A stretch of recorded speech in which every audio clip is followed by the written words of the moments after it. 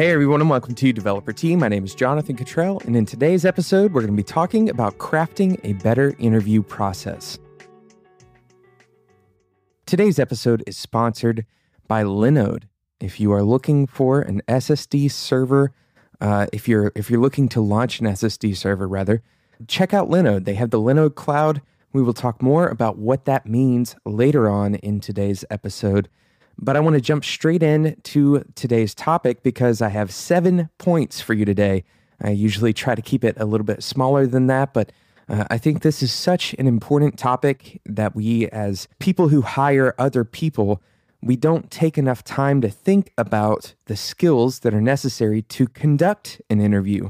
Most of the material out there, most of the podcast episodes around the topic of interviews is from the perspective of the interviewee.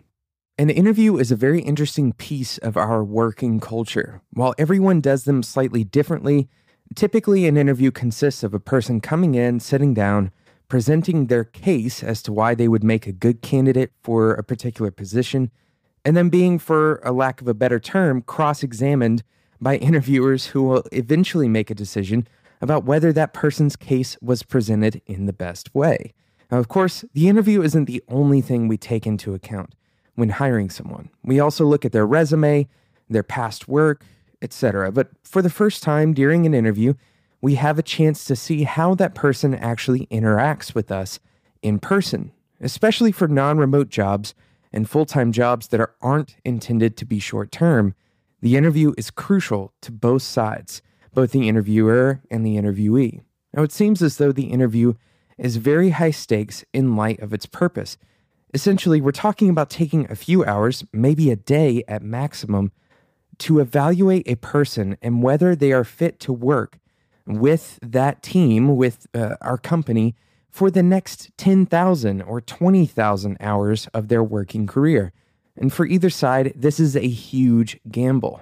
So in this episode, I want to talk about ways of making sure you get the most out of that interview process, how to craft a better interview process, and make better decisions in light of the interview. I have 7 points, and so let's jump straight into the first one. The first one is to simulate the working environment for that person. Put the interviewee in the working environment. Simulate a working environment for that person. You need to make sure that this simulation consists of real tasks and real interactions with the people that they would be working with in the future. And make sure they know that the intention is to give the interviewee and the people already on the team, the people they're going to work with, a sense of what a working day may look like with that person on the team. It is intended to be a true simulation. It should feel like, wow, this person is actually here and working with us. And the reason for that is because really what you're trying to do in an interview is figure that part out. Figure out if that person is good for that particular position and if a given working day is going to be successful in the long run.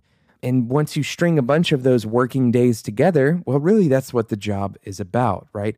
So you need to simulate that working environment, put the interviewee in the working environment. But you don't want to just simulate the working environment. So my second tip is that you want to simulate the non-working environment too. And the reason for this is because people don't just take a job simply for its economic viability in their lives or because they're a good fit, but they also evaluate how it affects their life outside of work. So what does this look like? Well, you might take the interviewee out to an informal lunch or maybe dinner with members of your team, especially if that's something that your team does on a regular basis anyway. You may also want to give them an idea of what off time looks like. So for example, how you respond to unexpected emails or messages if they come to your phone during off hours. That shows them the culture of the company and how their life would look, not only 9 to 5, but also 5 to 9. It's also probably a good idea to allow the person that you are interviewing to explore the city that you're in if the job is actually on site, if they aren't applying for a remote job. And again, this just gives them an idea of what their life looks like when they are not at work. And of course, their life outside of work is going to be heavily influenced by what they do for their job and by the culture of the team they work on. So tips 1 and 2, the first one was simulate the working environment for that person. And the second one was simulate the non-working environment as if that person already lives here or already works for your team, etc. The third tip I have for you today is to talk equally or more about the culture and company values as you do about the job position and its particulars. And this is very simple. You want to talk about your company and your culture for a lot of reasons. Long-term retention is going to rely heavily on the alignment of values and the day-to-day experience of working with the company. The happiest employees are typically those who are happy to change responsibilities when called upon to do so and are driven to work for the company despite the task. So if the person is only working for the company because they have an opportunity to work in a particular language, well, that means that in the long run, that person may not be very happy if their job description changes, if the company experiences demand in a different language, for example. And so what you want to do is make sure that when you're interviewing someone, that they aren't simply coming to work for you, or they aren't simply applying to work for a particular company completely devoid of a discussion about values and about alignment and direction for the company itself. And when you can align on values and direction for the company, then understanding your flexibility, it forwards those values, it forwards those goals.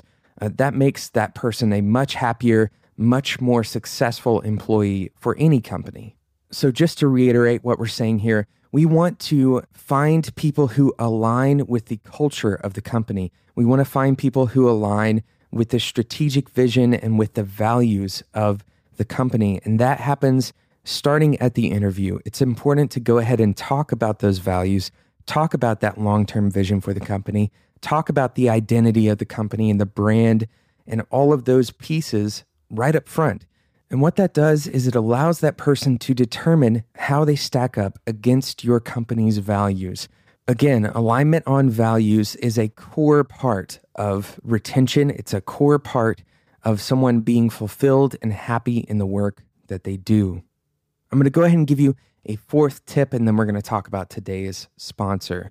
But the fourth tip first is you need to discuss the interview flow in advance with the team that you already have that will be participating in that interview. So discuss the flow with the people who will be conducting the interview. Now, another part of this is that you need to allow multiple people to lead different portions of the interview. There shouldn't just be one person that leads the entire interview. Certainly one person can be kind of the primary person, right? Especially if you are structured so that that person is ultimately the decision maker in your company. But if you allow multiple people to lead different portions of the interview, this provides differing perspectives and will ultimately help with the decision-making process of whether or not to hire the interviewee. Now, it may also help the person feel more at ease, as being intensely interviewed by a single individual for a whole day can be incredibly intimidating. Having multiple people conduct different portions of the interview also reduces the likelihood that you will have bias enter into the decision-making process. So again, many reasons why, but you need to allow multiple people to lead different portions of your interviews, but go ahead and discuss the flow of the interview in advance with your team so that they can prepare. They shouldn't just now be finding out which portion of the interview they're going to lead the day of, because then what you'll have is people trying to come up with thoughtful and important questions on the spot. And notoriously, we're pretty bad at this. We're pretty bad at coming up with questions on the spot. We're pretty bad at thinking about something thoroughly on the spot, thinking about it without any kind of external preparation. And so to avoid that problem, simply talk about the flow of the interview in advance, which ultimately leads to better questions and better answers, more informative, more important answers. So a real quick recap of our first 4 tips. Number 1, simulate the working environment. Number 2, simulate the non-working environment as well. Number 3, talk equally or more about the culture and the company values as you do the job position and the particulars of the job position. And finally, number 4, discuss the interview flow in advance with your team and allow multiple people to lead different portions of the interview. Now let's talk about today's sponsor, Linode. With Linode, you can instantly deploy and manage an SSD server in the Linode cloud. You can get a server running in just seconds with your choice of Linux distribution, resources, and node location. Linode has 8 data centers, which basically means that you can have redundancy at all of these data centers if you'd like. The plans start at only $10 a month, and you can get a server running in under a minute. Linode has hourly billing with a monthly cap on all plans and add-on services, including things like backups, node balancers, and Longview. You can have a VM for full control. You can run a Docker container. You could have encrypted disks, VPNs, etc. And you could even run something like a private Git server on Linode. Now, they have native SSD storage on a 40 gigabit internal network with Intel E5 processors. So in other words, it's super fast. So if you're worried about speed, Linode has you covered, and if you Google it, you will find out the same. Linode also comes with a 7-day money-back guarantee. You basically have nothing to lose, but if that hasn't already convinced you, just for being a Developer Tea listener, you can also get a $20 credit applied to your account. You can simply go to linode.com/developertea, or you can use the code DeveloperTea20 at checkout to get that $20 credit applied to your account. Of course, the link and that special code will be found in the show notes at spec.fm. Thank you again to Linode for being today's sponsor. So we're talking about crafting a better interview process. I have a lot to say about this topic, and I've formulated 7 tips, but really, this is more of a discussion episode. I want you to start thinking about the interview process from the perspective of how important it is. You know, you're spending just a few hours with somebody. As we said earlier, this is going to determine so much for your company and so much for that person's life. And we put so much energy into thinking about the interview. So doesn't it make sense that we start thinking about better ways of doing interviews as the interviewer rather than just as the interviewee? I think it's incredibly important that we, as the people who are conducting these interviews, that we really put some time and effort into making our processes better, becoming better at determining if there is a good fit between our company and the people who are applying to work at that company. With that said, let's jump into our next 3 tips.